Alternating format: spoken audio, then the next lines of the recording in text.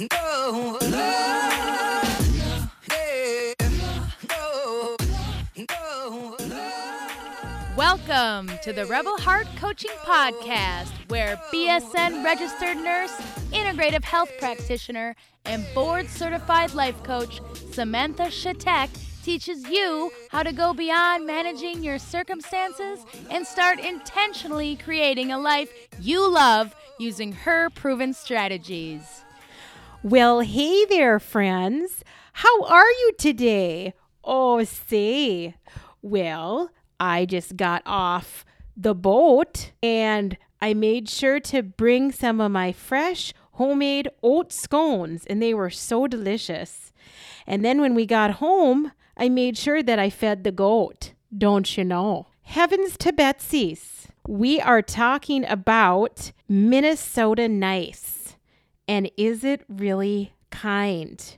If you're my Midwestern listener, you know what this is. If you maybe have been to the Midwest, you might know what this is. If you have no idea what I'm talking about, then I'm going to explain it to you. So Minnesota Nice is a concept that is well known. If you are born and raised and live in Minnesota, it's a way of being that a lot of people here embody. It is difficult to define, but I'm going to attempt to use some words to give you an idea of what Minnesota Nice is, so then I can further explain why I think it's not perhaps kind to be Minnesota Nice. Okay, so stick with me. Minnesota Nice is the stereotypical behavior of, as I said, people born and raised in Minnesota, and it's a tendency to be courteous, reserved, and mild-mannered.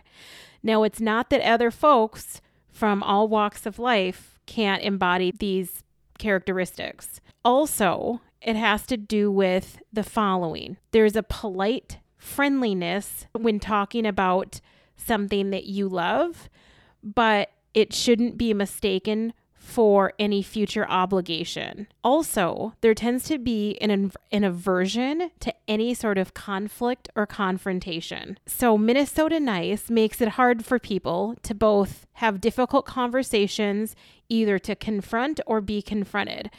And this can include a strong aversion or unwillingness to give or ask for feedback that could cause friction, as well as a pattern of, when there is conflict, jumping to more surface agreements rather than actually dealing with the deep root causes or different ideas that people might have. So another quality has to do with, there's this inclination to not want to make a fuss or stand out.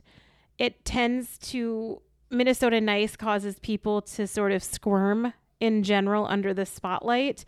They may still want to be acknowledged, but more in a low-key sort of a way. Another big one is emotional restraint. You'll hear a lot of phrases when a Minnesotan is asked how they're doing. They may say, okay, or not too bad. I don't know if you've heard this joke, but the joke is, Oli and Lena had been married 7 years. Lena was getting worried that Oli might be getting that 7-year itch, getting a little bit of cold feet, and she thought that he was cheating on her. So Lena says to Oli, "You never tell me you love me. Is there someone else?" Oli replies, "When I've got married to you, I told you I loved you then. If I ever change my mind, I'll let you know." So this is an example of emotional restraint. It's just understated, and there's not a lot of emotions or depth that's talked about typically. Another thing that's sort of related to something I already talked about is self-depreciation.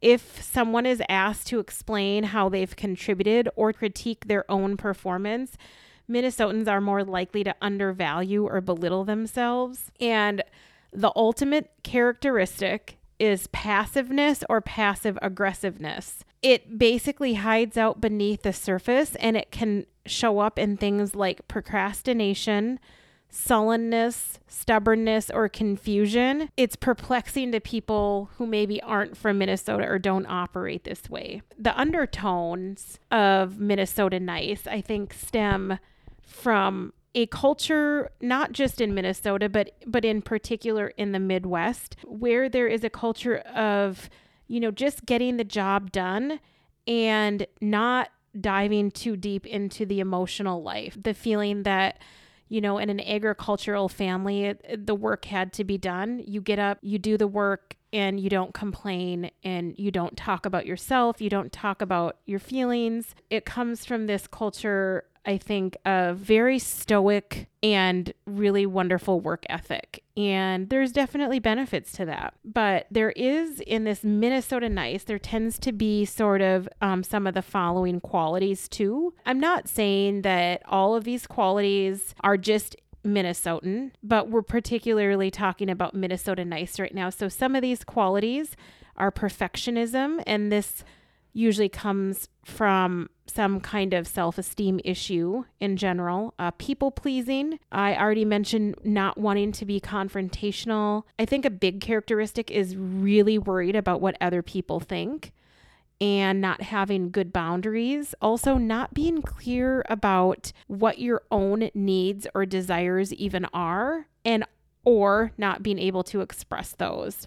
Also, I think there's a underlying quality that especially women, but people in general, tend to feel selfish if you take care of yourself or voice your needs. So there is a paradigm that people look through that if you do speak up or take care of yourself, that it's selfish. I just want to be clear too that when I'm talking about Minnesota nice and people being nice, it's definitely okay to please others if it really truly is authentic and gives you joy to do that, but not to the detriment of your own preferences, needs, sanity, or happiness. And that's what we're talking about here. The reason I don't think Minnesota nice is that kind is because I think more often than not, although it's maybe not intended to be this way, it's very inauthentic and it's not truthful. I'm going to give an example. So let's say you're invited to a baby shower or a barbecue or some event that you don't really want to go to, but for whatever reason, because your spouse wants you to go or because your friend really wants you to go, you go to. But you have a million other things you want to do. You just don't want to go. And instead of honoring that need, put your friend first or your spouse first, and the whole time in the back of your head, it could be very loudly or it could be just in the background, there's a part of you that really doesn't want to be there. That is your truth. And if you end up showing up, it's not that you can't show up and make the best of it, but there is going to be that part of you that I think people can feel that is not authentically wanting to be totally present there. And I think people can sometimes sense that. And I think it changes everyone's experience and your experience of that thing versus being more authentic and just deciding that you aren't going to go. Now, the hardest part about saying no to things and having boundaries is the repercussions and the reactions that other people will have to you starting to listen to yourself. People don't know that version of you and they will maybe be uncomfortable or take issue with it. And I think that's where it just perpetuates that cycle. So to me, it's not kind to go to a function and not necessarily wholeheartedly want to be there. Also, I can relate this to, for example, when I'm coaching with people, I think this is what sets coaching apart from other conversations in life that we have. Because for me, kindness does not equal going along with what my client says necessarily. It's definitely about compassion and love and presence, but it's about holding a mirror up to that person and sometimes having challenging questions or confronting someone with a belief that is holding them back and showing them that the belief is just that. When I challenge a client, I do it with love and empathy, but I do it because that's the kind thing to do, because that's the thing that may change their whole life. And it's not that we don't have good friends that just support us and love us, but sometimes our good friends aren't going to tell us the truth. And to me, telling the truth when done with love and empathy is kind. That is the kindest way to be, in my opinion. And I've often said that I feel like a East Coaster or New Yorker in Minnesota. I was born here and I love it here. But there's so many times where I just don't understand this culture of suppressing our needs and desires and expressions to please other people. I just wanted to talk about this today because it drives me crazy to talk about surface things sometimes. And the Minnesota nice thing, I mean, there'll be someone at a party and everybody will be so sweet to them. And a lot of times, unfortunately, not in every case, I think there's people on all parts of the spectrum. People will leave a party or leave a gathering and then people will talk about them, but they were nice to their face. And my suggestion is, can we just get clear with ourselves and start really stepping into our own power and authority when it comes to what we actually want to do and what we don't want to do? And are we brave enough to withstand the repercussions and the reactions that people might have when we stand in our truth? Most of all, I feel it's really unkind to ourselves when we're not authentic, clear, and honest. I can't tell you how many times I have sat with someone on their deathbed or coached a client or even just talking to a friend or a family member who wishes that they would have done what they wanted to do earlier in life. They feel that they lived some part of their life almost extremely or exclusively for someone else and are left feeling often like a shell of a person. I want to be super clear here that there are plenty of wonderful, amazing people in this world who are gentle, quiet souls. They're authentic, and maybe they're just more comfortable not speaking up. And that's okay. That's their journey. Everyone is having their own process. And I'm not saying that everybody has to be in your face and loud and abrasive. That's also not what I'm saying. I am saying that it is worth it and it is the kind thing to do to actually spend time with yourself, doing the internal work, getting clear on who you are and what you want and what you need, and whenever possible, to stand in that truth. I also think it's more honorable to say what you need to say to the person or to do the work in your journal or with a therapist and not talk about someone when they're not there. I know even those of us with the best intentions, there will be exceptions to that rule. And when it's out of love or you're curious about someone, sure, ask questions. You know, I heard something once and I love this rule, and I'm going to be honest, I have to work on this myself. But the rule is that you don't talk about someone if they're not in the room. There's a great quote that I love by Eleanor Roosevelt, and it says, "Great minds discuss ideas, average minds discuss events, and small minds discuss people." One of the reasons that this can be hard in our culture is that we tend to connect through talking about other people and through connecting through sometimes our pain or complaining because we often aren't shown other ways to connect. And connecting by talking about ideas is potentially more vulnerable. And I think there's this resistance to wanting to seem vulnerable in our society, especially if we haven't done the work. And in saying all of this, I do understand that there's times where you don't want to go deep, or maybe you don't feel safe with someone or in your situation, or that it's a time that you want to conserve your energy and you're okay with maybe keeping what is true for you private or sacred. And I get that there is that other end of the spectrum that may be true. I just see so many people who are so deeply resentful because they've stifled their truth and done something for someone else repeatedly so much that they don't have a sense of who they are or what they want. And even if they do, they're not honoring that. So my question is, where are you maybe not honoring yourself in ways that are really important, not only to you and your integrity and your self-worth and your sense of well-being, but also actually important for modeling to people around you, your kids and your partner and your friends? Because when you're an example of what is possible in the world, you elevate everybody else around you.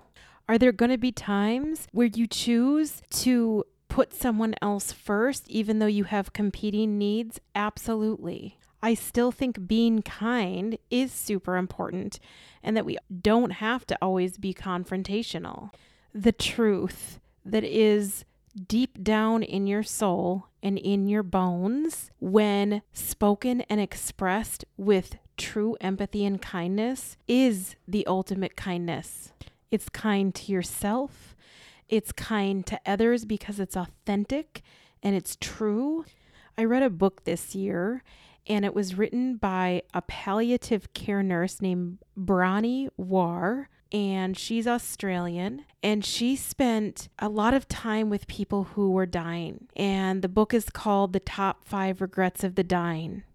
And you want to know what the number one regret was?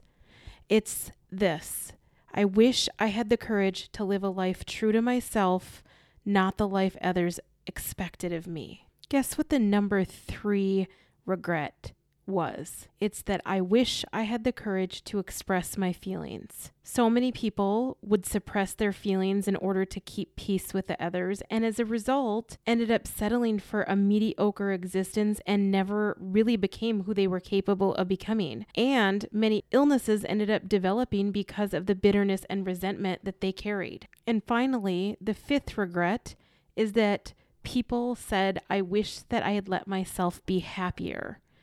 And I guess this is a really common one where people don't really realize until the end of their life that happiness is actually a choice. They stay stuck in old patterns and habits, and fear of change has them pretending to other people and to themselves that they were content, but deep down they longed to do something else or to laugh or just feel happy. It's alarming to me that 3 out of the 5 regrets have something to do with the topics that we're talking about today, which is just to be more honest with what your needs and desires are, and to maybe even just laugh more and be able to express your feelings, and just having the courage to live a life that's more true to yourself, not the life that your parents or friends or other people expect you to live. Here's the good news. If you're listening to this podcast, it means you're still alive. And if you're still alive, it means there's time to change, there's time to be different, and there's time to take toll about where you're at in your life with these subjects. How can you start caring less about what other people think and more about what you think? How can you start saying no with empathy, love, and compassion if it's in service to you? Are you willing to disappoint others in order to be true to yourself? Can you start awakening to the fact, if you haven't already, that taking care of yourself, your needs, your desires is actually not selfish? It's an act of love, and you fill yourself up first so you can pour and serve and give from a full cup to others. Look, I love my Minnesota people. I love you. And I love how kind we are. And when that kindness is authentic and it feels in alignment, that is amazing. But when the kindness comes from a place that's not authentic, that it's just there to please other people, and it's out of alignment from who you really are, what you really want to do, or who you want to be, that's when it becomes unkind.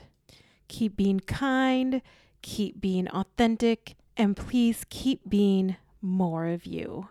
Have a beautiful week, everybody, and I'll talk to you soon. And hey, I also want to invite you to join me for my 6-month coaching program. I'll work with just you one-on-one, and I'm going to help you get the results that I know you can get. I promise your life will be different. Go to www.rebelheartcoaching.com to sign up for a consult today. I'll see you inside.